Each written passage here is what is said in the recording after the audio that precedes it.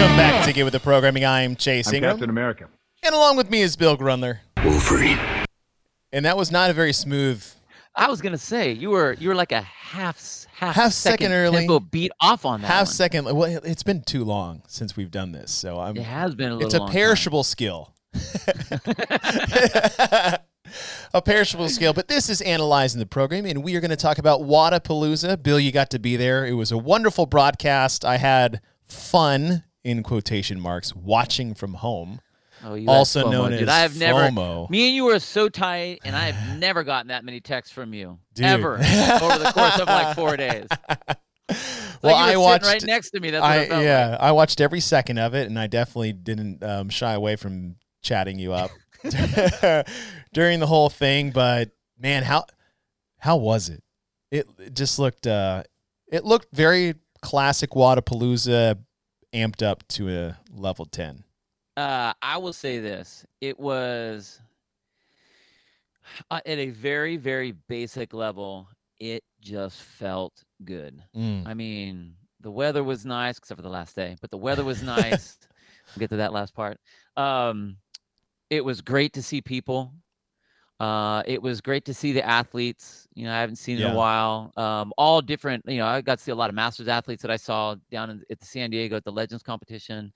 I got to work with like the broadcast team. I mean, like our producers, our directors, our support staff. I mean, all of those people. Got to see Roe and hang out with him. I haven't seen Rory McKernan in a long time. That beard. Wow. I'm gonna say, could you even still see Roy McKernan behind that beard? You know, I mean, it was amazing. I have to admit that it was incredible how long it was. But the funny thing is like, hey man, you just turned 40, right? What color is that? Dude, I'm in my 50s. He's like, how do you not? He's like, you color that, don't you? I'm like, no, dude, no. He's so gray now. Oh, so gray. He's like the most powerful Santa around right now.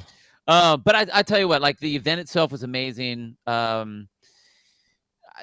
think that as always with most CrossFit events and things like that, they always these groups, Loud and Live, everybody, they bite off such large chunks. Oh, yeah. They go big. They go big, and I mean, and, you know, one of the things with going big is you always have these little trips. But I tell you what, like the massive event of that was amazing. The Vendor Village was cool. The events were fun. The races were good.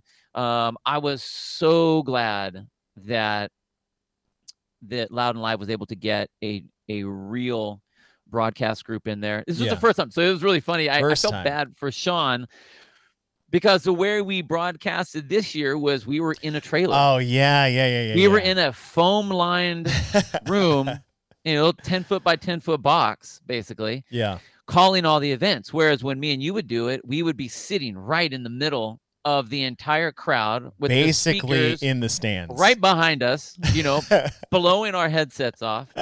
And so even though like it looked great and we still got the feel because we had all the the sounds in our headsets and everything like that.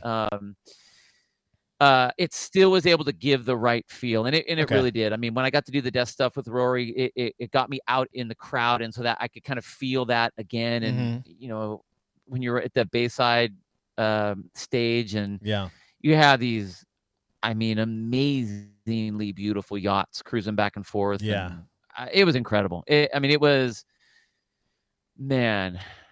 a well-needed, much-needed, very enjoyable experience for sure. It was awesome. How was the crowd overall? Dude, it was packed. Really? Packed. That's awesome. Like, there were people all over the place. Yeah.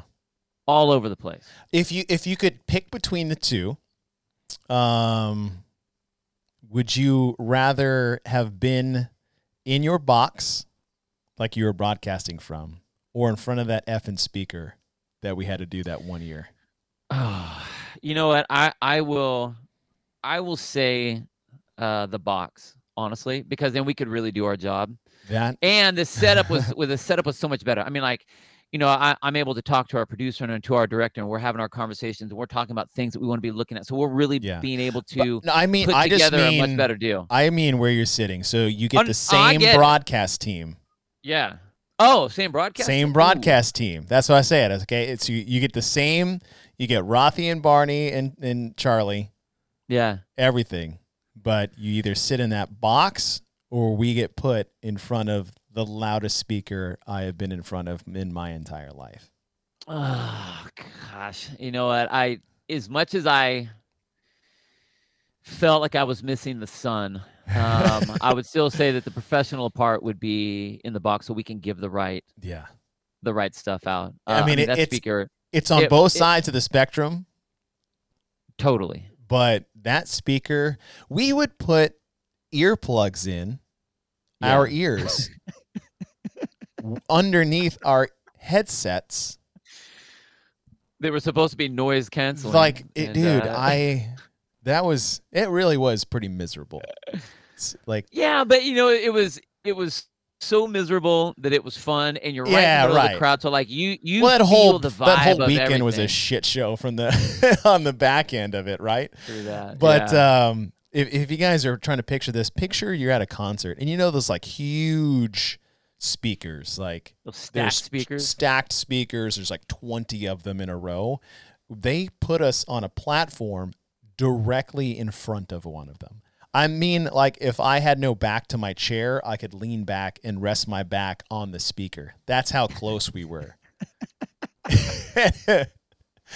And it was just brutal. Well, good. I'm glad you had a great time. I'm glad you got to be there. If you guys don't know, I was supposed to be there with Bill. I was leaving on a Wednesday morning. And here's the best part is that Charlie wanted me out there on a Tuesday. Charlie's a producer of the show. And he's like, come out Tuesday just in case flight stuff because things are getting canceled and whatever. Because we didn't have a meeting until like noon on Wednesday.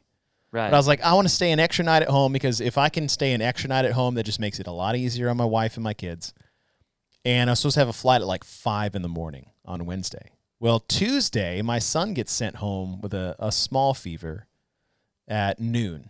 He was fine going to school. But as kids, develop over the course of the day, they're like, hey, come pick him up. You can't come back till Friday until he's fever free. Classic. He's been sent home like 6 times since school has started, right? Like I'm like, damn it, Dylan.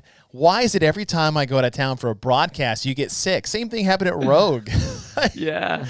And of course, it's like, I'm going to be gone for 5 days. And my wife is like, you have got to be kidding me. I was like, hey, let's just test him and be sure because, it's just that time of, that's the world we live in. That's where we are. Yep. Yeah. So we test him and he's positive at our at-home test. And I was like, you've got to be kidding me. So then I was like, all right, get in the car. We're going to take a PCR test. So I get him in the car. I'm wearing a mask now. And we go to this drive-thru. We have to sit there for like an hour, but we get our results. Dylan, full-blown positive. Me, completely negative. And I come home and my wife is just sitting there. She's like, what are we going to do? And in my head for a second, I was like, I'm fucking leaving. You're like, I'm out. I'm out. Like I'm negative. Yeah. I mean, what are you guys going to do? I'm not going to be here. What's this wee shit? And because I was like, look, I'm negative. My flight's at 5 a.m. I'm out. I'm just going to wear a mask. I'm going to stay downstairs. And as I'm thinking about, and I didn't say this out loud. This is in like 10 seconds of thought.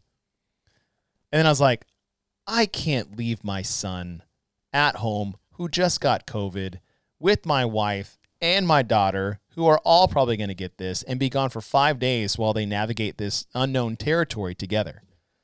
And so I just took my mask off, and I was like, it looks like I'm staying home with everybody. You just went like, breathe deep. Yeah, hey, that's Dylan. Basically what we did, right? So I take my mask off, and I tell my wife, I was like, listen, I'm not going to go. I'm going to stay here. I'm going to take care of everybody. And, so we just all sat there in a circle, literally. And we're like, let's all get it right now. That's really what we did. Like, I know it's funny because this is like when I was young, we would get chicken pox, and now apparently they don't get that anymore because there's a vaccine for it, right? Yeah, so like kids don't get chicken pox anymore. But when I was young, and I'm sure this is the same with you, if one sibling got chicken pox in the house, parents went, go play with that sibling now. Yep. And get it over with. And sometimes, we would have block parties for that shit. Like, this is how we did it. Like, we had neighbors' kids come over. Just get it out of the way. Just get it out of the way. And that's the approach we took. So we all sat there together, and then, 2-3 days later, I'm like, and then I ended up getting it. Dylan had symptoms for like maybe 48 hours. And then I was pissed because like I had very, very mild symptoms. Very mild. Yeah. I still like went for 30-minute runs each day. Now they were really slow because I was just exhausted, but like lungs are fine. Taste and smell were all there. I had no issues. I had a fever for like an hour. And I was so mad at Dylan because like he was good in like 2 days. And like my son gets sick all the time. It's annoying. Yeah. And you know this. We've had this, Dylan's sick again. And because, he has like childhood asthma and he's allergic to everything. We got him tested. Yeah. He's allergic to everything on the planet. And he had the most mild reaction he's ever had in his life, 4 years of his life, than anything he's ever had. And I'm like, you bastard. Like, I'm sitting here watching Bill at Wodapalooza when I could have been there, not positive, and you're done. Like, you're not even sick anymore. And it was Did your wife get it? Yeah, we all got it. Yeah, we all got it. Yeah, you got those antibodies. But she was like the least of all of us. Really? Yeah. I mean, I never really had a cough, just a casual cough. Yeah. Lungs felt fine. And she'd be like, I'm like, you okay? She's like, yeah, I'm fine. I'm like, yeah, me too. While I'm taking like medicine and like Tylenol. She was fine. I was like, oh, this is great. So we all got past it. I made the decision to, put family first over the broadcast, and it was the right call. But I'll tell you what, it was the right call. I just felt so bad for everybody. Well, I mean, obviously that would have made it easier if you were there, without a doubt. What I will say is this, though: the group that we had, the Fitness Media Collective, or is it Media Fitness Collective? No, that's right. Yeah, those guys are real professionals. I mean, we've always known that, Rothy and Barney and Charlie. Those guys are professionals. But what was amazing was watching them work. I came down. I got into the hotel, came down to get something to eat, and I didn't even know that they were there. And they were all sitting there meeting, trying to figure out, okay, how are we going to do the show now? Like, what are we going to do? Chase just effed us. Well, I mean, and they were literally going through every play-by-play person. Like, Rothy's been in the business for decades. Oh yeah, he's got the Rolodex. Everybody, and so he's scrolling through his phone trying to find somebody. And I know Sean was kind of on the hook, but he already had other things that were going on, and it was one of those things that's like, hey man, we need to pull a favor here, and that's how we were able to get Sean out. So I mean, it ended up working out well, but those guys never broke stride to make sure that the right show was given to, for those guys and for the event. It was, man, they're amazing. I'm stoked to be part of those guys, without a doubt. I mean, they're amazing. Imagine what would have happened if they weren't there. Oh my God. Like, you'd be broadcasting Wodapalooza by yourself again. I'll be doing. Well, I've done that. I know. That's what I said again. You know what? I would just be like, "Hey, give me my lapel mic. Shirt's gonna come off. And we're gonna start broadcasting. Like, what's up?"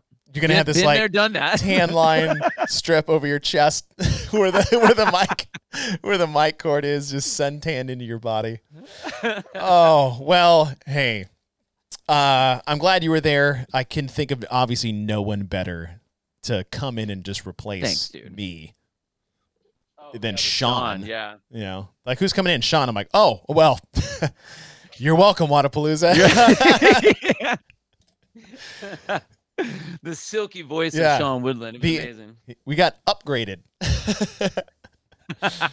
But you did a great job. I watched every second of it, all 4 days, Thursday to Sunday. So it was fun to watch. Obviously, FOMO. I mean, we both know what that feels like. So totally. Yeah. Totally. But it was. I'm glad you guys got to be there. I'm glad Wodapalooza finally, after a decade, got the broadcast that it needed to match the level of competition that it was. So here we are, and we, as we do so often, and so well are going to analyze the programming for Wodapalooza. But before we get there, we want to thank our partners of the show. Number one, Bubs Naturals. Bubs Naturals, I got my re-up package. It was on time. I was on my last scoop of MCT oil powder, and that son of a gun arrived just in time. So finally, I didn't have a lull in between. And, oh, man, it was great. I needed those coffees during the week. So MCT oil powder, collagen protein, they got the apple cider vinegar gummies, and just the combination of the three is a wonderful way to start your day. You put that in your coffee, you mix it up, it's creamy, it's good for you. It does amazing things for your health and fitness, top to bottom. Go to bubsnaturals.com and use the code GETWITH20 for 20% off every order, every time. There's no minimum. There's no maximum number of times you can use this. You can use this all the time. Do yourself a favor, get 20% off using that code GETWITH15, and the open, Bill, is less than a month away. Yeah, we are so like T-minus 30 days or something like that. 30 days. And I'm not Crazy. ready because I got knocked on my ass for 2 weeks. I was hoping I was going to like at least lose some weight, maybe make gymnastics a little easier. Hasn't happened yet. I'm still the same. I worked out yesterday for the first time, and we were doing like devil presses with thrusters, and I was like, oh my God, these feel so heavy. Feels so heavy. But the good thing is that I actually saw a picture of Pat Vellner, and he was posting a picture of his fingers and his thumbs, and they were ripped to shreds. He's like, does anybody get these after devil presses? I was like, I don't, because I have the best thumb tape in the world from Element 26. Element26.co. That is your one-stop shop for all CrossFit accessories that you need. Thumb tape, wrist wraps, grips, knee sleeves, weight belts. They have it all. And if you go to element26.co and use the code GETWITH15, you get 15% off all U.S. orders. And if you don't want to rub your thumbs raw, like the champ did, Mr. Pat Vellner, wrap those suckers up, because not only does it go on, it stays on, and it's super soft, and it has full mobility of your thumb. And as the Open approaches, Bill, we need to make sure we have proof of these workouts, because the quarterfinals and then the semifinals and then the games are on the horizon. And the WODproof app is something you want to use for that. But, Bill, they just dropped a massive bomb on a new feature on the app. Yeah, it's crazy. So already with their Pro Pack, they have all kinds of 12-week programs to improve whatever you might have a hole in with your game. Gymnastics, rowing, your engine, your strength, if you're a master's athlete, whatever the situation would be, they have programs for you. And that was something that they had set up previous, which was great. I mean, it was awesome. You could, set up competitions between yourself and other athletes that are on there. You can go put your videos side by side against someone. So all of these really cool options. But the one thing that they added, which is amazing, and they use some AI stuff, some artificial intelligence, is this new program called Bionic. And what it is a mobility program. So you run through a test, put your camera up, and it marks where your knees are and your ankles and your wrists and your elbows and your shoulders and everything. It has you run through these 10 tests, gives you a ranking between 0 and 100 on each one of those. So it can come up with a plan for you based on what your issues are, and then give you a daily mobility plan. And what's cool is you can decide every single day if you want to do a 10-minute, a 15-minute, a 30-minute mobility segment, and it will design it for you. You don't have to think about it. It tells you what pieces of equipment you need. It even gives you setups if you don't have any equipment. So every single day, you are now able to hit your specific issues. And this is one of the things that's really, really important, I think, with mobility, is a lot of people will do mobility pieces. Yeah. But it may not be the things that they need. Maybe they have ankle flexibility issues, and instead they don't even know really what they have. Spending some time there, they're just on the foam roller rolling their back out, because that's what everyone does, is roll their back out. So me. So this is all in that Pro Pack. So the Pro Pack is $9.99 a month. If you use our code, you get a 20% off a 3-month subscription with that. And I tell you what, that is a massive improvement and I can't wait. Increase to what their program is. So I've actually done it myself. I'm already up on 3 days of the actual. Wow. Now that's saying something. That does, because I am the biggest proponent of mobility and stretching, especially as a masters athlete, and yet I am the worst of doing that. My mantra for the most part is usually first round's the warm up. Yeah. And that is so not a good proactive response to training. So if you guys want to get better and mobility is now an issue, that is now a hole that you can shore up using the WODproof Go app. So make sure you use our code GETWITH, and then you'll get that discount and you will be 100% shored up and awesome. I'm so excited about that. I almost don't want to do it because I don't want it to tell me all my flaws that I think I don't have. But what a I got cool, a couple scores and I was like, hey, wait a minute. I thought I was better at that. Yeah. You're like, what are you is talking this? about? I only got an 86 on that. How dare you? Have you seen my ankle flexion? WODproof. You know who I am? Yeah. I'm super excited about that. I can't wait to get onto that as well. Now that I'm back in the gym and back in action, that'll be one of the first things I do leading into the open as a baby masters. Although I'm approaching level 2. You're approaching your first chevron real on the old sleeve. Yeah. I'll be 40 in November. I can't wait. I mean, it's running down my arm right now. I got like all kinds of those different hashtags of the different marks. So it's like your jacket's getting heavy because of all the medals that you have hanging off all the on the one arm. It's all on the left arm, too.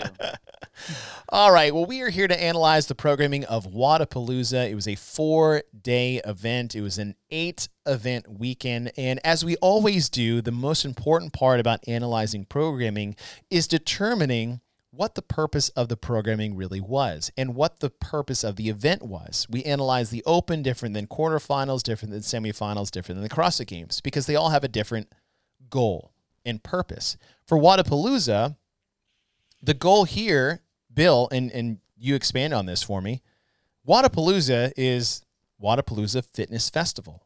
It's a celebration of fitness, and that is something that they put out there constantly. Like, that is in the forefront. We want the athletes to have fun. We want the fans to have more fun, and we want to make sure everybody's here for a party while having an amazing test of fitness. But its really overarching goal is to really celebrate life and fitness and everything that is about the community here. Yeah, the thing that they do, I think, really well, because it is a very large undertaking for what they're doing, and it's trying to come up with events that you can use between your elite level athlete, your RX, your intermediate, your scaled, then also use those for the masters, and then also use those for the adaptive divisions, and also use those for the age group divisions, so that you don't have virtually 47 different competitions going on at one time. Yeah. You have 47 different divisions doing the same 8 events. And I think to get that, you have to obviously be varied. Yeah. For them this particular year, this was their 10th year. And so they really wanted to do a throwback to all of for the overall decade of what they've done. So a lot of these events have either been tweaks on past events or old events that they brought back again, or some of the qualifiers or whatever, or had like a tip of the hat to an old event that they've done in the past. Yeah. So that, I think, to get all of that stuff together, they really did a good job of, bringing in fun equipment, some different types of things, some different mixes that you don't normally see in their different just varying competitions in overall. But I think they did a really good job. And again, it wasn't trying to find the fittest on the planet, right? And that's something that we have to always kind of come back to, is did the events showcase what it was trying to do? And I think what they were trying to showcase was, look at all of these people that we could all have compete, look at all of them compete at their level appropriately, and then let's have them do some fun things that represent what we've been for the last 10 years. And I think that overall, the overall arching goal of that, I think, was achieved. And we'll get to the end after we look at all the different events for that. But I think they did a great job of that. Absolutely. And you think about that, and that's a great way to really help people understand too, is like, we're going to analyze the programming of the elite division, but there are how many different divisions are there? I mean, I joke at saying 47, but it's got to be. There's a lot. Like you go on competition corner and you have to scroll through the event. Yeah, exactly. Exactly. I was like, oh my gosh, you can scroll up hard and it would still keep going, like some type of Wheel of Fortune thing.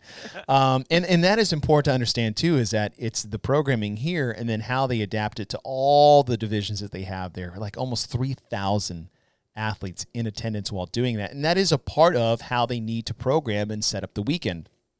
But in the end, when you're looking at the elite individual side, is that they're also putting up $100,000 for the winner. So it should be $100,000. So it still better be a pretty balanced test if you're shelling out this, and especially from the athlete's perspective, right?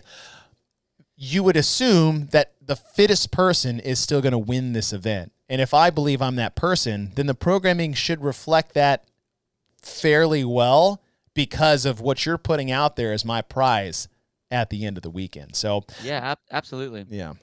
So we start with event number 1. This was Thursday, and this is a take off of, the classic Castro fingerprint of a 2-2-2-3 interval that first came to be in 2017, and then it reared its head in 2021.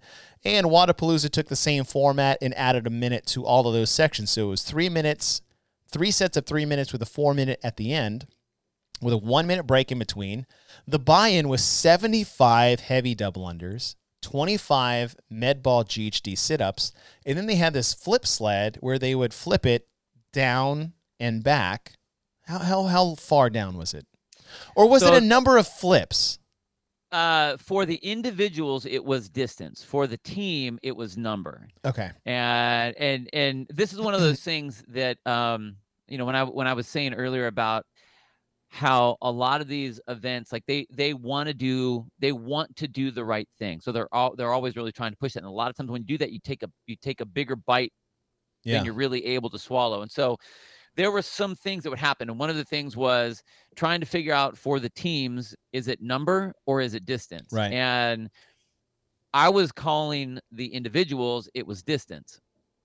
The teams, I realized partway through that all of a sudden that now was number, which could kind of change what your strategy is, depending what you're trying to do. But the other thing was this, they switched the distance and the weight, literally right before the event. Oh. So originally it was going to be, I think it was 180 feet. So 90 feet down, 90 feet back. Okay. And it was 500. And then I think it was like 320 or something like that on the sled. They upped the weight to 580, 380, and then went 120 feet down and 120 feet back. So they made it heavier and longer? Heavier and longer. Oh. Yeah. And that was like right at the time. Interesting. Right before. That has no effect on the athletes because they didn't get to touch it until they got there anyways. Right. But what they did is they originally, when they were playing with it, they looked at the pig flip that was at the games. And they wanted to see, okay, what is that going to look like? How easy was it to flip? Who was having problems with that? And that's where I was getting even a lot of my data when I was trying to figure out how many flips would they get, how long would it take. Okay. This sled is shorter, and so now all of a sudden that angle is going to be a little bit different. And a lot of the athletes are saying like 500 pounds, they're like, it's no big deal. Yeah. Well, it's also easier to grab too. Oh, totally. I love the flip sled. I think that turned out way better than I had anticipated. Yeah. That was pretty sweet. I will say this. It was a really good event. And I know everyone was looking at the flip sled. It was interesting seeing on the women's side how like the heavy double unders got to be an issue in round 3. Yeah. So, but that flip, you look at this and all you see is flip sled, and it was a really unique event. It really was. As far as spectacle and something fun for the athletes to do, something new. Yeah. Awesome. Yeah. Cool to see. Cool to watch. You said bite off more than you can chew a little bit earlier. And I think the only thing I have when I'm looking at this is that buy-in, I think, was a touch too much.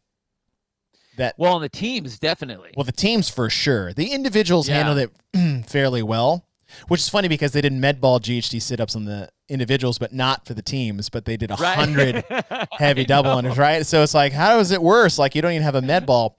But when you look at, say, a buy-in format, when the goal it really is the flip sled, right?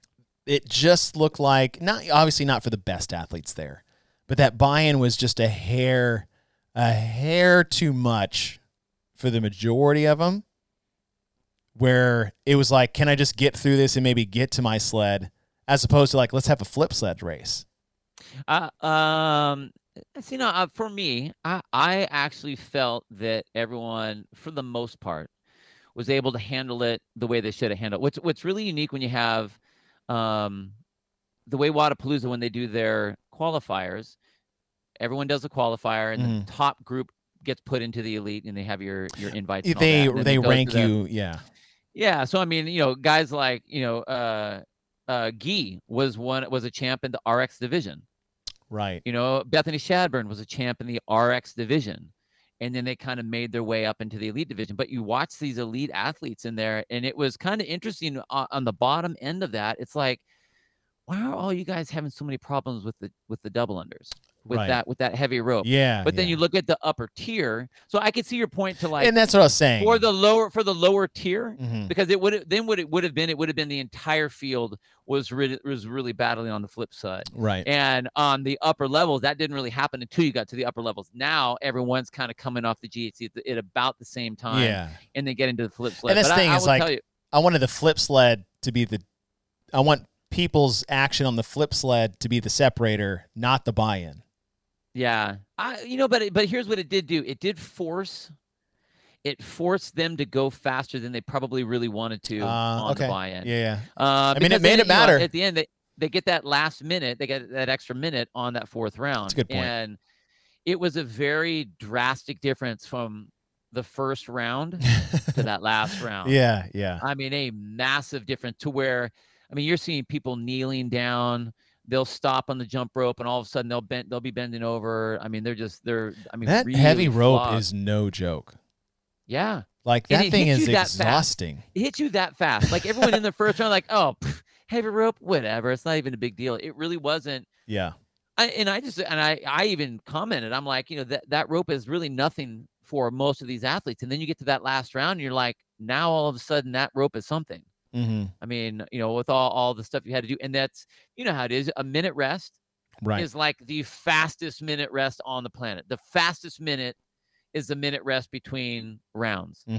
It's like, okay, and rest. Right.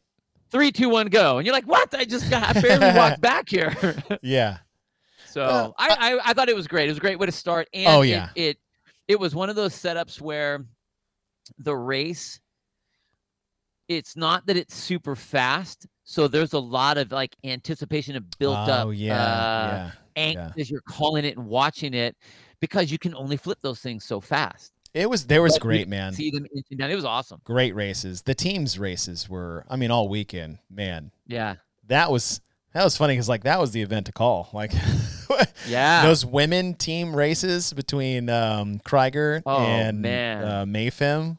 Yeah, if you guys haven't seen that, go back and watch it. That was great. That was an unreal race. But no, super fun event. I love the flip sled. I was like, man, I kind of want one of those now. Because like we come from the old school training of tire flipping. The problem with that is like they're all old truck tires, and there is no, like, you don't know how much they weigh. The densities are all weird depending on how it's worn out. And if it's a little thinner, it's like a 70-pound difference, even though they look the same. So like, and you can't really roll that into the gym. Now, I don't know where you put it, but I do like that more than the pig because you can also adjust the weight. So I thought that was a really cool piece of equipment. It was awesome. And a super fun event. Then we go to event number 2. This is the Echo on Fran, which I was like, oh, how can we make Fran worse? Usually it's go lighter. That'll make it worse. But now we're like, okay, let's just throw the Echo bike in there. And this was at Burner. It's not super, super fast because of the bike. The weight's 135 and 95. So it's 21:15.9. Thrusters at 135 and 95. Chest to bar pull-ups, and then a calorie Echo bike. This is just a classic CrossFit workout. Something they have, in like you said before, is like they're pulling from their past when they're programming this kind of thing. Yeah, and you're right. It's like if you're having a quote unquote CrossFit event, how can you not have something that has a friend type event in it? So 2159, you have your thrusters, you have your pull-ups, and they brought in the Echo Bike when they did this before. Mm-hmm. And so again, it's just that throwback to that event. And yeah, gross. I mean, it is gross. Yeah, it's just gross. I mean, I like if I was doing this event, then it would be like, okay, well, I'm going to be breaking up the thrusters a bunch. Chest to bar, okay, that's my rest, and then I could actually try to get busy on the Echo Bike. Yeah, the top end athletes, I mean, they're going for all of it unbroken or max one break, if anything. And if you do that, it's like, okay, you took the break. That means you need to go extra hard now on the Echo Bike. Yep. So it was exactly what it was supposed to be. Right. It's an ugly, but everybody knows it, and everybody has experienced it, and everyone knows exactly how it feels, no matter what level of athlete you are. Mm-hmm. And it's a great way to start. I mean, we started off with that flip sled, something different. Yep. And we went right back to classic right after that. Yeah. And it was awesome. And as far as a test, like we're testing your fitness and your toughness. Oh, totally. Really. Yeah, let's see your grit. Let's see it. Like if you can't be one or the other and be successful. Like you can be super fit, but if you're not tough, that bike is going to eat you alive. You could be the toughest person in the world, but if you're not super fit, you're not going to be able to utilize that. No. So, yeah, I thought it was a cool test. I do have this question for you because Adrian Conway brought this up. Yeah.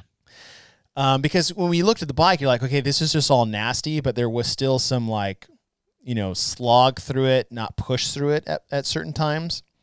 But what would your thoughts be on a 21:15.9 of the heavy thrusters and pull-ups, chest to bar, and then you just do 45 straight cows on the Echo Bike? At the end. Yeah.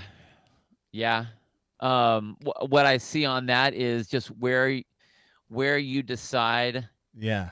It would all be about saving for the Echo Bike, because that's where you have to empty. I mean, you have to have maximum power output there. You can't gauge that one anymore. So you'd be really gauging. So I would see there would be, I would think, a lot of breaking up on the thrusters. Chest to bar, not so much. Like the chest to bars for this level of athlete, 21:59 is whatever. Yeah. I mean, that's like not even a big deal. That's your active rest. But the thrusters, you would see a lot more breakups. To where they could get on the bike and then just head down and hammer the hell out of that thing. In this one, it's like now it becomes, all right, how am I going to, I have to go hard on the 21. I need to not go too hard on the 15 so that I can empty the tank on the 9. Yeah. And that's where it was interesting seeing some of the athletes run like, oh geez, oh man, not Emma McQuaid, Ellie Turner. Oh yeah. When she was on that, she was moving so quickly on her transitions between those three movements. And that's in this event, that's what you would have to do, because you can ride the throttle a little bit on the movements. Right. But then you can't do that on the transition. You have to keep moving. And you can definitely see the ones that were like, oh shit, I went way too hard. Then they'd be walking back to the next piece because they're I can't breathe right now. Yeah. So but it would be a great event. It would be a different event though, I think. Well, and then this is my next question is, which one actually you think would involve more strategy? Because my initial one, I was like, oh, option 2, because there's just like, okay, how do I play this? How do I maximize my 21:15.9 and then also the 45 cows? But then I'm like, but the other, like the way you were talking about the other one, I was like, which one? Or I think there's more strategy in the first style, the original style that they have set up here. Yeah. I think that the way that Adrian has it set up, and I mean, Adrian's a beast, so he's like power output guy, so that's why he wants that, because then all the athletes that are not the full blown power output, they're like, all right, well then I'm gonna get crushed. Like I could do all of 21:15. I could do none of the 21:15.9. Right. You could do that and then get on the bike, and then you'd still beat me because I wouldn't be able to put the wattage into that bike.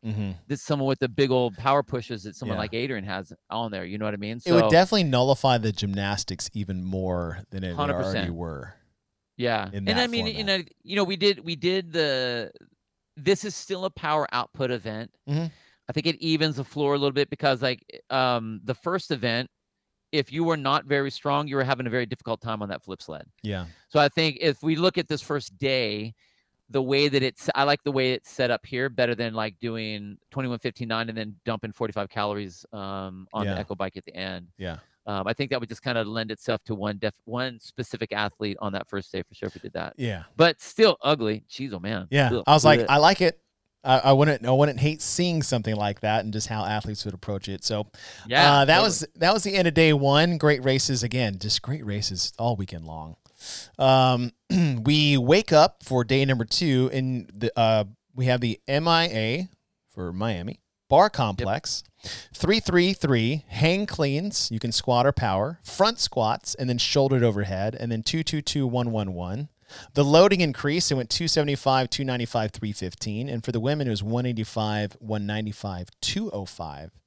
But the big kicker that threw everyone for a loop is that this time it was with those short bars.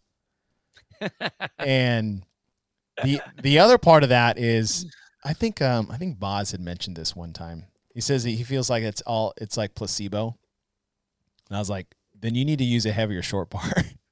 Yeah, placebo, nothing. It's like you don't have enough weight on your bar for it that thing to bend and bounce. legitimately makes a world of difference between an Olympic barbell normal length at these max weights. I mean, these are heavy weights. And then you put the short bar. And then the kicker was they didn't have these in the warm-up area. So the way you warmed up and then you got to the competition floor, you're like, this weight feels 30 pounds heavier than it did in the warm-up area. And that an easy way crushed people. Oh, man. An easy way to see kind of the difference is if you're a male athlete and you grab the female bar, the 15-kilogram bar, and you load up your regular amount of weight on that and feel the flex of that bar and how much assistance you get with that. That's the difference here. But now you don't get that assistance. It's going the other way. Right. So if we were to have if you are it was incredible to watch the number of, and I'm talking on the individuals and even on the team side of athletes missing lifts. We saw Rich Froning miss lifts. He did a 275-pound clean to start things off, and I was like, why did that look like 365? Yeah, totally. I mean, it was no joke. Like that definitely was a tweak in the mix if you don't have that experience with working with that heavy bar. I tell you what, it was, this was a air quoted for sure, a speed ladder, kind of a thing as you go. Right. But not really, because it's like the longest. I mean, what was the time frame on that? What was the time frame? 10 minutes? I think 7. 5 minutes. 5 minutes. Oh, you're right. 5-minute cap. 5-minute time cap. And it was the longest 5 minutes. Watching these athletes go through there, it's like, I mean, when you watch it, you felt every single one of those lifts. Now, I think that the weights were perfect because that's exactly what we want is to see athletes that don't just joke their way through it. It's like they actually had to go, okay, let me really think about this one before I go to lift it, and then attack it. And I thought it was awesome. I really liked this strength test. Me too. I would have liked them to do the athletes a favor and have short bars in the warm up area because I feel like that really did put some people at a disadvantage.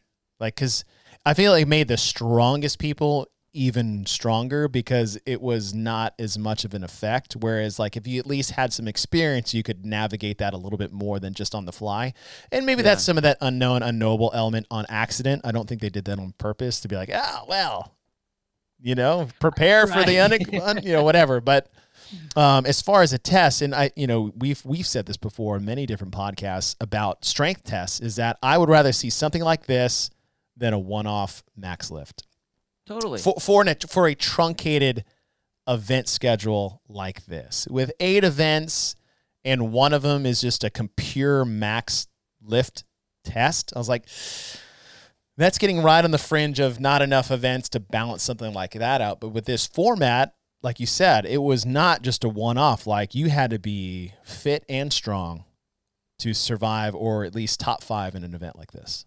Yeah, and it really does gives everyone an opportunity to get in there. I mean, there are going to be some fences where some people get stuck, and that just is what it is. Mhm. But it also is set up in a way to where, I mean, the stronger athletes are going to be able to get through it, Yeah. and they did.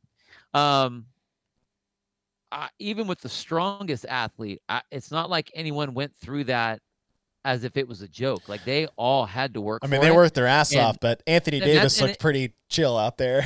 well, I Although he mean, can snatch he's a 335. big So, dude. He's a yeah. very big dude. You know Yeah. what I mean? That dude was built for that. But even like, you have athletes like Phil Toon, same thing. I mean, Dude. he did that last 315 Yes. that split jerk like it was no big deal. And he came back afterwards like, "Oh, I like heavy barbells." Okay, and you showed that. But Right. what it did, this was not like if you would have had them out there, okay, who's going to lift the most, and it's Anthony Davis and Phil Toon, then Anthony Davis, it's like automatically kind of gets Yeah, right. the benefit on that. Whereas here, now it's like, okay, great. It's still mother effing heavy, Mhm. but now you have the speed element to it. Yeah. Yeah. And so the people where it was a pure strength event, okay, it was that. The people who could handle the weight, now it became a race. And Right. that's what I think, and we've talked about that. I like that version of proving your strength that way rather than just what can you hit on a one rep. Right. And I think Phil Toon is a great example because if you ask me who got second in that, I don't know what place he ended up getting, but like you would look at Anthony Davis like, yeah, you look like you would win that event. Yep. Then you look at Phil Toon, you're like, how did you do that?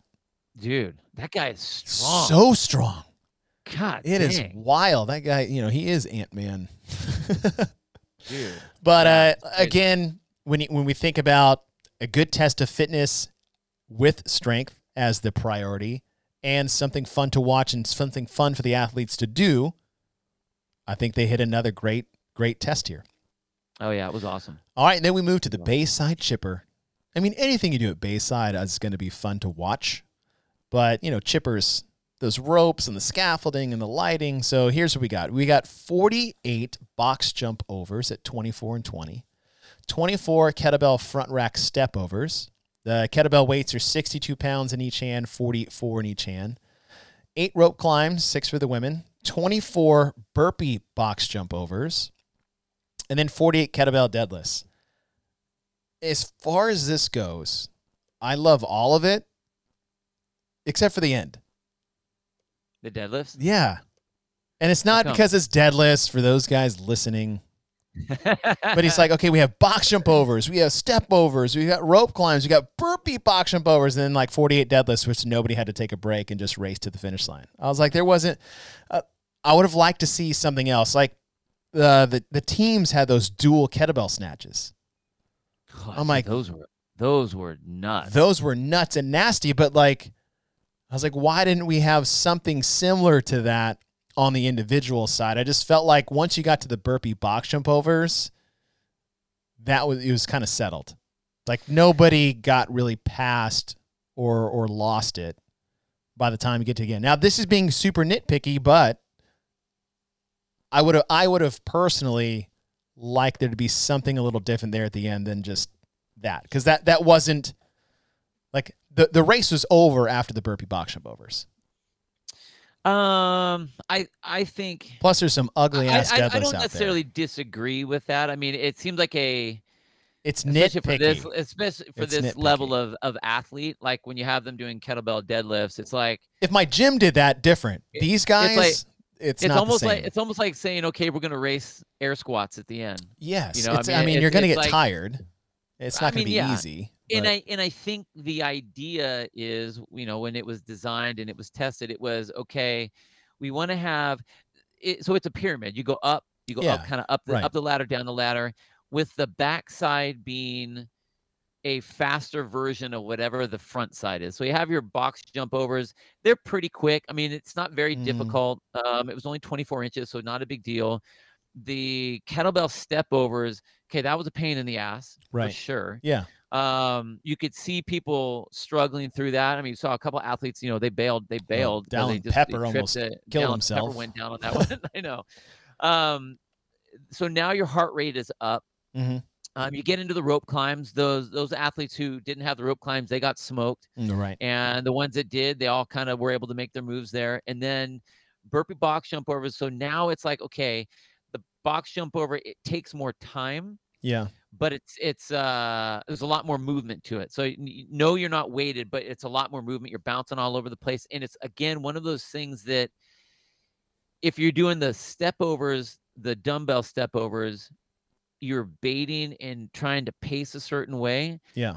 The burpee box jump overs, you're unweighted, so there is no time to pace. So on those last 60, what is that? 72 so it's reps. 24 and then 48. Yeah. It's like now you have to completely throttle down. You cannot stop and then go straight from that right into the deadlift. So it might seem a little elementary, I guess, on the movement. I think now it's trying to have, whereas we had a very slow, sluggish race the first day on the flip on the flip sled. Mm-hmm. Now it's completely opposite, where now it's like and here's the speed of the reps that are going down, and who's going to be able to hold that all the way through, and they've already done all this other stuff, and bam, hit the button and try to get through. No, that's a good point.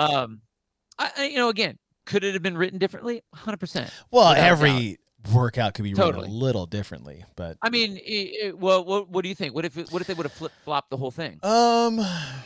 Like go the other direction? Yep. So you start at the deadlifts and end with the box jump, and end with the box jump overs. Would that look any different to you? Yeah, I guess it would. It was one of those, like, instead of, well, the other thing is, like, we did burpee box jump overs, but we started with box jump overs. Yeah. Like, I feel like you could have done the kettlebell snatches there. I mean, there was true. I don't know why the kettlebell snatches weren't in this one and they were with the teams. And that's the thing. Because the kettlebell snatches was gnarly for the teams, but it was pretty sweet. Like, I'll tell you what, like that was, and again, we talk about elementary movements in this one. If you put that anywhere in here, I mean, put it in the beginning, put it at the end, wherever you want. Like that's definitely going to be a movement. So I could see a reason. Would have wowed this. It would have wowed it. Yeah. Like, obviously, it's really easy to sit back and critique after the fact. I understand that. But watching it, I was just kind of like, I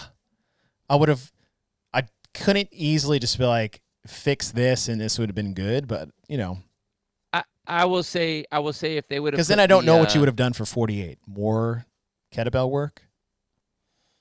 No. All right. Well, what about this? What if they would have put the 24 double dumbbell or double kettlebell snatches on the burpee box jump overs and then walked right into the kettlebell deadlifts?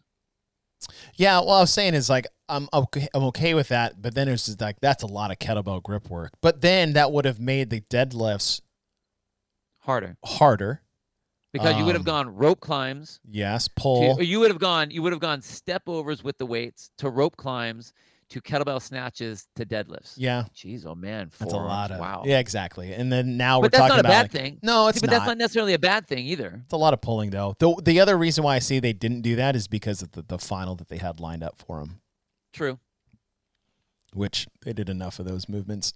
But we'll get there. But it was super fun. The races were fantastic. Oh yeah. On the individual side, because like in the way it was called, it was great. It was a great event, super fun to watch. Again, looking back at the purpose of behind all this programming to start with, being a good quality test, but being super fun for the athletes and super fun to watch. Check. Totally. I'm just being nitpicky. That's okay. That's all right. I mean, and that's one of the fun things about what we do with this. It's like you get to see it, and then there's like always a way of what's a different iteration. And I think that's going to be really important when we get to the last event. And yes. When we'll get there, we'll talk about that. But I still think I think it was fun to watch. Oh, I totally super get fun. what you're saying. Yeah. I mean, it's like, how much distance can you make on kettlebell deadlifts with an elite level athlete? Not much yet. Right. There were some, because some people do that whole back arch thing where they got to stand up and they go completely like 35 degrees the other way, and other ones are like coming right to or the did they not stand up all the way to 35 degrees? Stand up all the way, right? I was like, let's switch this camera angle. There's the number one rule in the broadcast: if there's kettlebell deadlifts, nothing should be shot from the side. Oh my gosh! Totally. Just so people have nothing to complain about. All right, so we start off day number 3 with row, swim, run. I mean, straightforward. 2,500 meter row, 250 meter swim, 2,000 meter run. They rowed at Tina Hills. They got in the water. They swam over to Bayside and then ran in front of the crowd on the assault runners. Honestly, great event.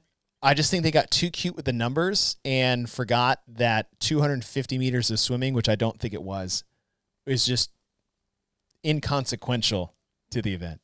Like way too short. They needed that needed to be way 500. That needed to be 500. Like if you wanted it to be in the same time frame as the row, like the row, those assault rowers, there's no damper setting. Did you get on any of those and just see how they felt? No, I didn't have a chance. It's weird, man. Like it's different. It's a different row. There's almost really no point to rowing any faster because you don't get really anything out of it. It's like riding an assault bike, right? Like the assault bike doesn't have a damper setting. The faster you go, the more resistance you get. The rower is a little bit the same way. Like you can row faster, but there's no damper setting. So you just kind of get set in this thing. And, that row pace, we'll say it's taking people on average 8 minutes, right? 8 to 10, depending on your row skill set. The swim was like half that, maybe. Yeah. And then the run, the same, 8 to 10 minutes. Right. And I was like, you have 8 to 10, and then you have like 3 to 4 right there 5. In the middle, right? And I get it. It's like, okay, 2,500 meters on the rower, and then we got 250 on the swim, so the numbers look cute. And then we have the 2,000 meter run, so we have got like this, and the women were 2,000, 250, 2,000, which I don't know why you would do less on the rower, but not on the. But that swim just needed to be longer. Like, if you really wanted it to be a balanced across the board, I'm not saying you had to. I would have liked the swim to be longer, to be the same time frame as the other 2 elements of this event. I think that if I am correct, I believe this is the shortest swim they've ever had. And they've always had a swim at the Wodapalooza competition. Mm-hmm. So I don't know if doing the swim was only because that's just the distance that they could get set the way it was set up, the entrance, and then and then coming up on the Bayside venue, or what. But I feel like it missed the point with that. We're trying to do basically like the Wodapalooza triathlon, right? And they've always had a swim, and they always have athletes. Like they have multiple rounds of swimming at that distance. Totally. That's what I mean. Like this is as far as a single piece.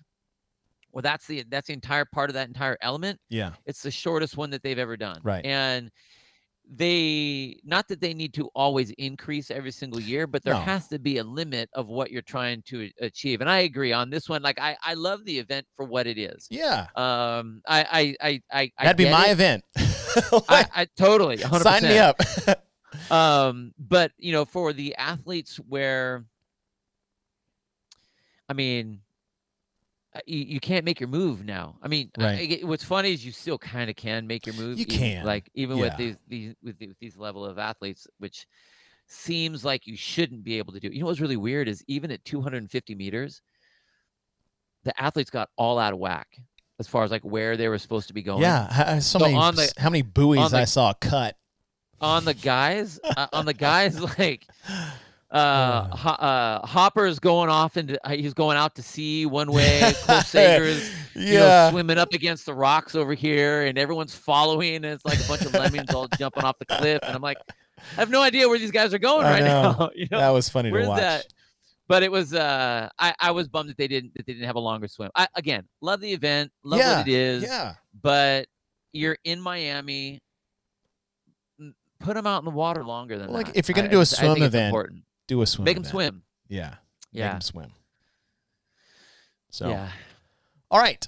That was the morning. And then we come to the night. And this is probably my favorite event of the weekend, just from what I like to do personally. Yeah. And really what it was is a test. And it was the Celebrate 10 event. It was 5 rounds, 15 handstand push-ups, 5 overhead squats at 205 and 125, into 5 rounds of 5 ring muscle-ups, into 15 overhead squats at 115 and 80. So less reps on the squats, heavier weight, more reps on the squats, lighter weight. And we talked about this going into it. Is like, this is probably this is the number one event I want to try of all the ones that they program. Yeah. The flip sled, I want to try it just because it's something new. But classic CrossFit, great way to race, looked cool, looked fun to do. Like from an athlete perspective, I'm like, I can't wait to do this one, because sometimes there's events like Echo Fran or whatever. You're like, fuck. Yeah. Oh man, I can't wait. I can't wait to pour that burning acid all over my body. You're that just sounds like, awesome. Oh, this is going to suck. Like event 1, I was like, man, I can't wait to do this. This is going to be great. Event 2, you're like, oh, kill me. Event 3, you're like, shit, that's heavy. That wasn't very fun. Or it is heavy and it's super fun. Run, swim, bike, whatever, or row. Like, okay, in the water, something new. This one, you're like, this is just, like, this is what I do CrossFit for, is fun stuff like this. I thought it made for great races. The numbers I thought were perfect for what they were. The weights were great. Like, it was just a fun, great test. They did a great job with this one. I agree 100%. It's not only written cool, but there is so much strategy that can go into this and so many different ways to play it, so that depending on who you are and what kind of athlete you are, all kinds of different versions and ideas of things to do. I mean, it really is a 5-round race with a 5-round buy-in. Yeah, right. And you know, as far as like how you want to set yourself up for that second part, because I mean, again, these are good athletes, and you saw handstand push-ups. I mean, everyone can do 15. Right. It's the last 2 rounds where it's like, whoa, that got dicey. And now all of a sudden you blew your shoulders out. Now it's like you're looking at the rings and it's like, oh, yeah, okay, yeah, but I thought it was really creative, the way they designed it, the way they kept it overhead squats on both ends. You're right. The weights were just perfect. It was just enough on every single one of those to force you to go quickly, to have you go, okay, do I want to snatch that up? I can. I think I can. Should I? Is it going to be the safest move? Am I really going to am I going to lose that much if I go a wide grip, clean and jerk, right, and get it up overhead? And so there was a lot of different ways, and that was really fun to watch. And I mean, in for me and you looking at strategies and stuff, I mean, it was really fun to see how many different ways you could come at this event. And you're right. I think as far as programming and design and look, and fun to call, fun to do, fun to strategize, this is the best one that they did all weekend. That was cool. Yeah, it was a great race. I mean, and great event. Like you said, the numbers were beautiful. The balance between heavy and light, or high volume and low. The skill sets of gymnastics, and the fact that you had you did 100 total overhead squats combined, and then you did 100 total gymnastics combined. Like, just, yeah, that was great. Just, this is one of those programmed events that I see and have now added to my repertoire of ways to program certain things. Oh yeah. Like that was good. Now, as much as I'm gushing over this, it'll balance out later.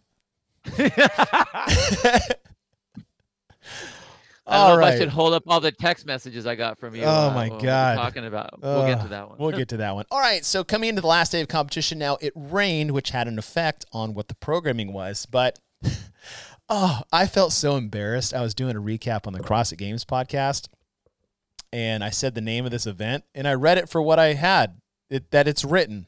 And I said, Dale.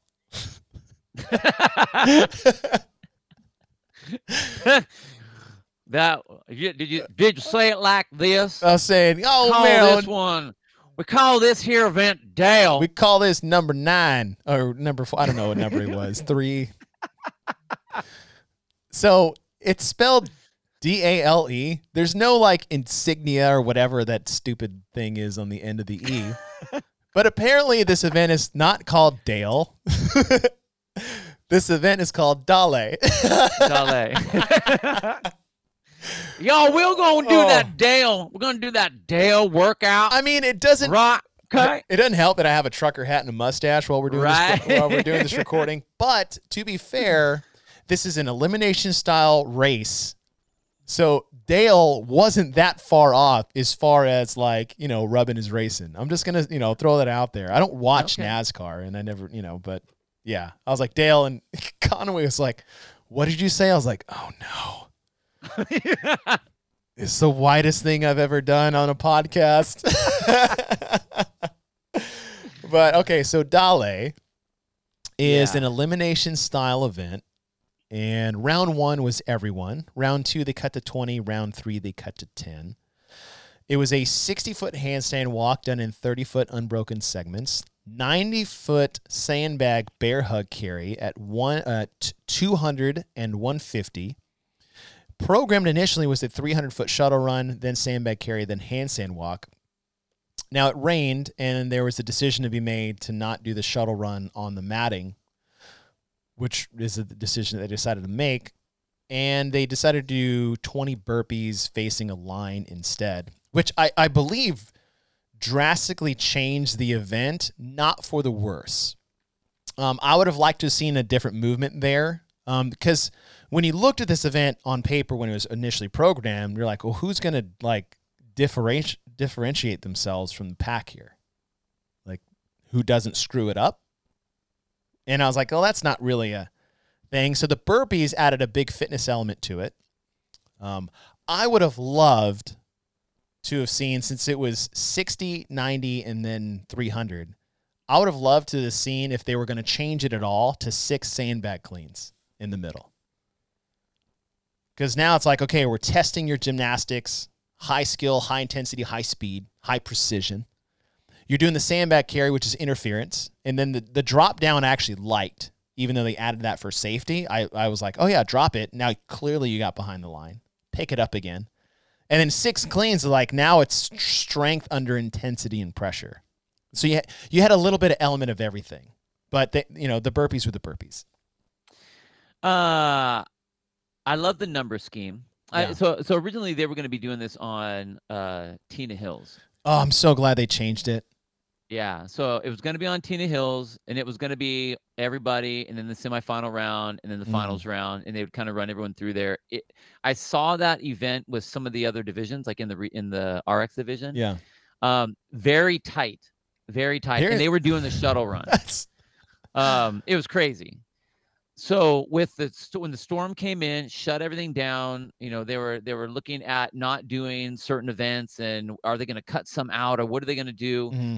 And then they decided, okay, well, instead of running these heats like this, we're going to do one shot, and then we'll get the final group in the top 10 scores.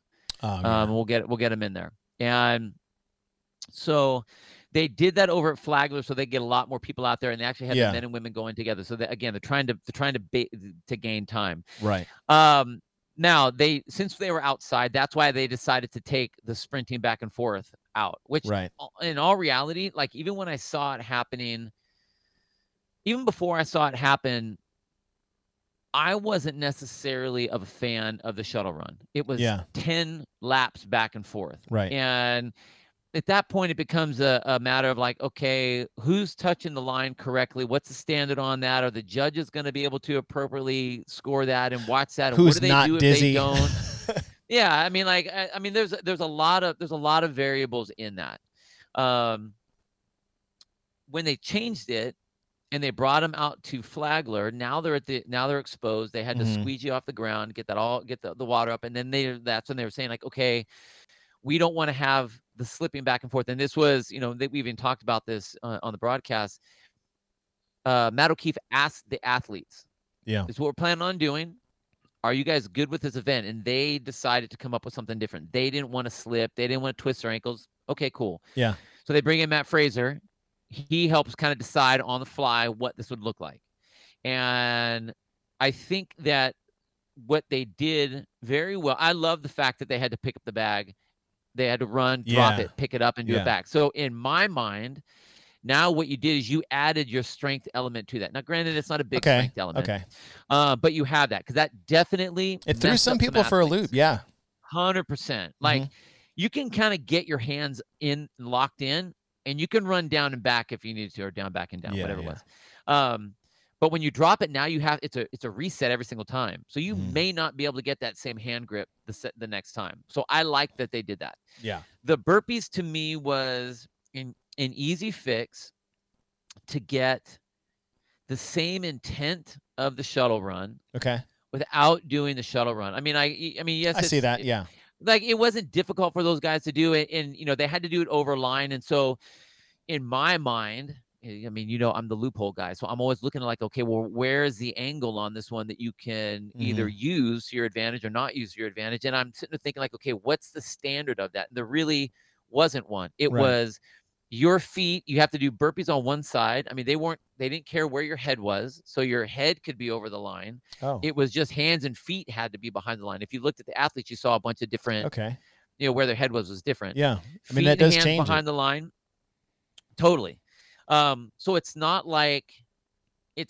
as, for lack of a better word, athletic as bar facing burpees. Oh, for sure.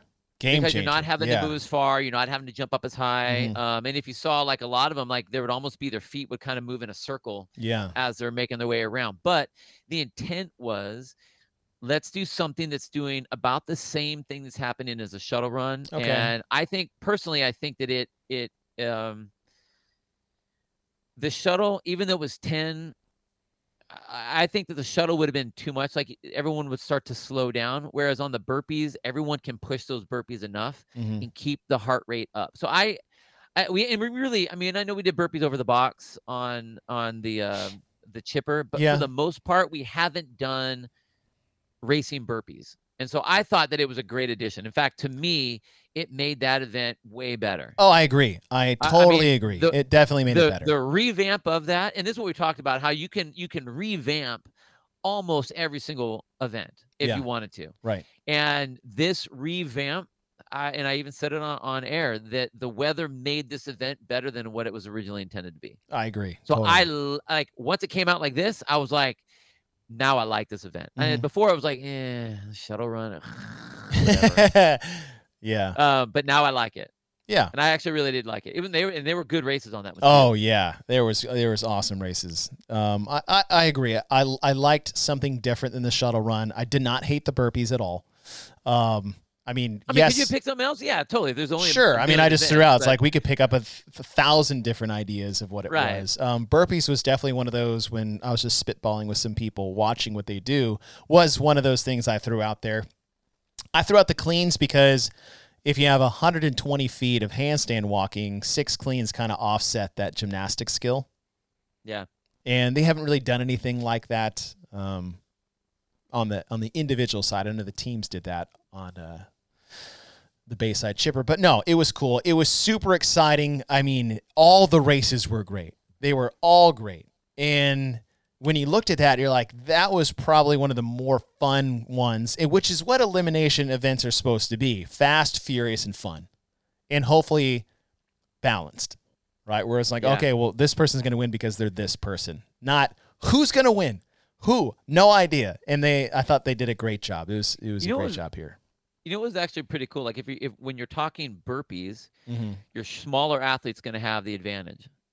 But then they drastically lose the advantage on that sandbag carry that they had to pick up every single time. Because if you saw, there were some athletes that could not get their hands around that bag. Yeah, yeah. And they're holding it on the outside, and they're like flying on the birds. They go to get to the bag, and they're like drop, and they couldn't get it. So I liked what it was. I mean, I think that we'd already done the flip sled, and we had some heavy cleans. Oh, that's true. That's a good point. There was already in my mind some heavy stuff that was used. So I like the fact that it was more of a sprinting. Yeah. Rather than bringing a weightlifting into it. I agree. No, that was good. All right. So we finish the morning with that, event 7, and then we come to our final. So the grandiose final of Wodapalooza, 10 years. And we talked about Wodapalooza being a celebration of fitness is fun for the athletes, fun for the spectators, fun for everybody, and it's exciting. And we've had fun programming up to this point, right? The flip sled, the down and back, like, oh, that was cool. And then you had the echo burner where it was just like everyone's screaming in your face for the last 9 cows, and then Patrick Vellner dies underneath the stands when he's done. Then the barbell stuff, and then the run, swim, rows, and the Bayside chipper, and then the Dale event, and then you come to the final event, and it's 55 toes to bar, 55 devil press. And if I could take a needle and just like pop the balloon of Wodapalooza to close things off where there's that like fluttery, deflating sound, then I would program this event. And here's the thing. I don't actually have a problem with this event by itself. Like if you're like, hey, listen, here's just a shitty test of willpower. Obviously fitness in a little bit. To me, the 55 toes to bar, just take them out. They were pointless and irrelevant to this. This was 55 devil presses for time, which as an athlete, I'm like, oh my God, this sucks. This sucks, right? But if you just like, hey, our workout for day, 55 devil presses, go. I'm like, damn, man, you're a dick. It's like Karen. Totally. It's like Karen, but worse. And that's really it. Like, I know what they're trying to do. They're trying to build off their qualifier because it was like 10 down to 1 of toes to bar and devil press. And then in their head, they thought that doing bulk sets would make it more of a toes to bar workout, but it really made it even more of a devil press event. And to have this at the final, as an athlete, like it was just a long day of delays, and they're tired and they're beat up, and then like you finish with something like that, which is not fun to do. Like there's nothing fun about that. There's nothing fun about it to do. There's nothing fun about it to watch. Dang, dude. There's nothing like that. It was just that was bad, and it's not a bad program. Well, it is bad because the toes to bars again. If you had 110 toes to bar, that's what different event, right? Yeah. But if they just did one thing, and this is all they had to do, and I would have just shut my mouth, flip the events for the day. You start totally. You start in like, if you want to keep your bad programming of 55 toes to bar in there, fine. This is just a nasty grunt work test. Fine. Again, don't hate it. Don't like it. But you made this event 7, and then you finished with something actually exciting and fun to do, which was your Dale event. Then I would have less to say. But you couldn't have fallen flatter on your face with a final event more than this one. Yeah, I mean, after all of the, I know. In my opinion, I hear you. Oh, believe me, I got all kinds of text messages. I understand that. When this first came out and we first heard about this one, and you know the desire again, harking back to the qualifier, trying to make it a little bit different, but a tip of the hat to the qualifier. It would have been the design. I think was more fun when it was 10 down to 1. I still think even on that, it's a devil press event. This one, to make it not so devil press, you either go 20-10, 18-9, that way toes to bar and devil press, or you do 110 toes to bar and 55 devil press to even it up. Yes. Sorry, I got a little spit in my throat there. Choking on my own spit. Choking on my spit. It was that Dale event. That Dale event. But I mean, it's too bad that was the end, because I mean there were some good races on it. It was very grippy. I mean, the final race was settled by like tenths of seconds between 3 dudes, which was crazy. I mean, it is what it is. I think that unfortunate to them, they missed the shot, because a very easy fix would have cleaned up the entire weekend. If this was the one before that, I don't think it would have left as much of a mark. In fact, I know when the rain hit, there was discussion of let's cut one of the events. And then, I know that there were people that were saying, and I'm not sure exactly who it was on what, what camp, if it was the athletes or the event coordinators or what, but they wanted to try to give all of the opportunities for the athletes as much as they could. And that's why they joined the men and women on the elimination event, and then decided to keep this one as a final, and keep it running through the way it was. Again, could you clean it up? Yeah. Could we have picked it to put this event in another place of the week? 100%. If you would have put this on day 2, event number 1, I don't even think we would have even said anything. No, that's what I'm saying. The problem is that this is, you build up to this, and then that's your end, and that's just kind of like, and I'm not saying it shouldn't have been programmed.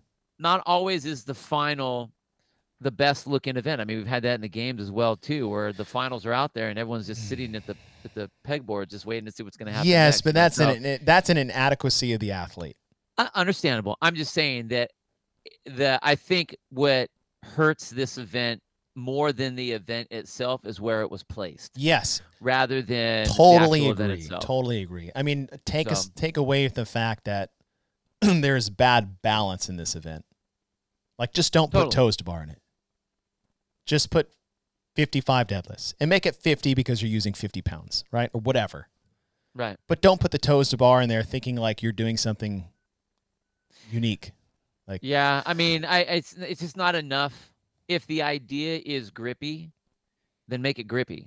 Like right. 55 toes to bar. Like I'm 52 years old, and 55 toes to bar would be like, whatever. Okay. Yeah. I mean, I'll do that in 2 breaks. Now, do I want him to do 110 toes to bar after they sprinted 100 GHD sit-ups with med balls 3 days ago? Probably not. But that would then all of a sudden make the pieces important in the event. And that's one thing that I think in programming that you want to do is you don't want to put something in just for the sake of putting it in. Like, what's the purpose of putting this piece in there? What's the purpose of why did you put the Echo bike on the Fran? Right. Like, there's a reason for putting that in there. Why did you put the rope climbs at the point of that up and down chipper? Why did you make the overhead squats the same movement but different weights in the deck event? Yeah. Like, every single piece that you're putting in there has to be a rhyme and a reason for that. And I think that the toes to bar, the attempt of trying to make it more of a devil press, or more even between toes to bar and devil press by making them do it this way where it's all of one and then all of the other. It didn't do it because the pieces aren't the same. Yeah. One toe to bar does not equal one double press. Right. So I think that, I think that was a flub, for lack of a better word there. You just don't want to flub the final, then it's a race. Sure. And your big point too, and this is the point I'm totally agreeing with you, is like, I'm not saying this should have never been programmed. I'm just saying it wasn't the best programming, but you put it in the worst spot. You put this in event 3 or 4, even at 7, and you finish with Dale. I'm not saying anything other than you could have done more toes to bar. Or 55 toes to bar, 55 chest to bar, and then go nuts. Now your grip is. Let me ask you this. You have all of our events here. Yeah. If you could reshuffle whatever, pick one event and make that be the final, which one would be the final? The way out of all of them. Probably the chipper. You would make the chipper the final? Other than Dale, yeah. Or maybe event 1. Some type of marching finish line. Those are fun to watch in the final. I mean, you can definitely build the drama on that. Yeah. Like I would put. I could put the 3-3-4 at the very end and make that be the end. Because now it's like at the end of each one, what I'm saying is like something where things are at stake. Yes, they move forward with the devil presses, but it was just a slogfest of not fun. And it's not fun to watch. Okay, so take this. Okay. Take the deck. Yeah. That's now event 1. You take the flip sled. That's now your final. Keep everything else exactly the same. Great. I mean, because like if you take that for the deck, yeah, and that's your opening, that basically is just the door opening. Like no one, I don't even think we would even say. I don't think we'd be like, yeah, I would have put more toes to bar, and literally that would have been the end of it. Yeah, that would have been like, okay, and here we go. So we go from that one. Gripping, you're burning, you're going for it right into thrusters and chest to bar pull-ups and the Echo Bike. Man, to day one was like you were just slammed. You got the door slammed in your face, and you're boom, and here we go. That would be the door opening to the event rather than here's how you close the event. Yeah, fine. And I would have less to say. Like I said, it's more about where the event was put than it is about the event itself. Yeah. And I was just really surprised that that's, of all the things we said, the purpose of Wodapalooza. And that's how we finished it. So, again, yeah, it was more placement than it was programming. All right. End of the weekend. Element 26, thumb tape review. You or me? Is it me? I think it's me. I think it is you.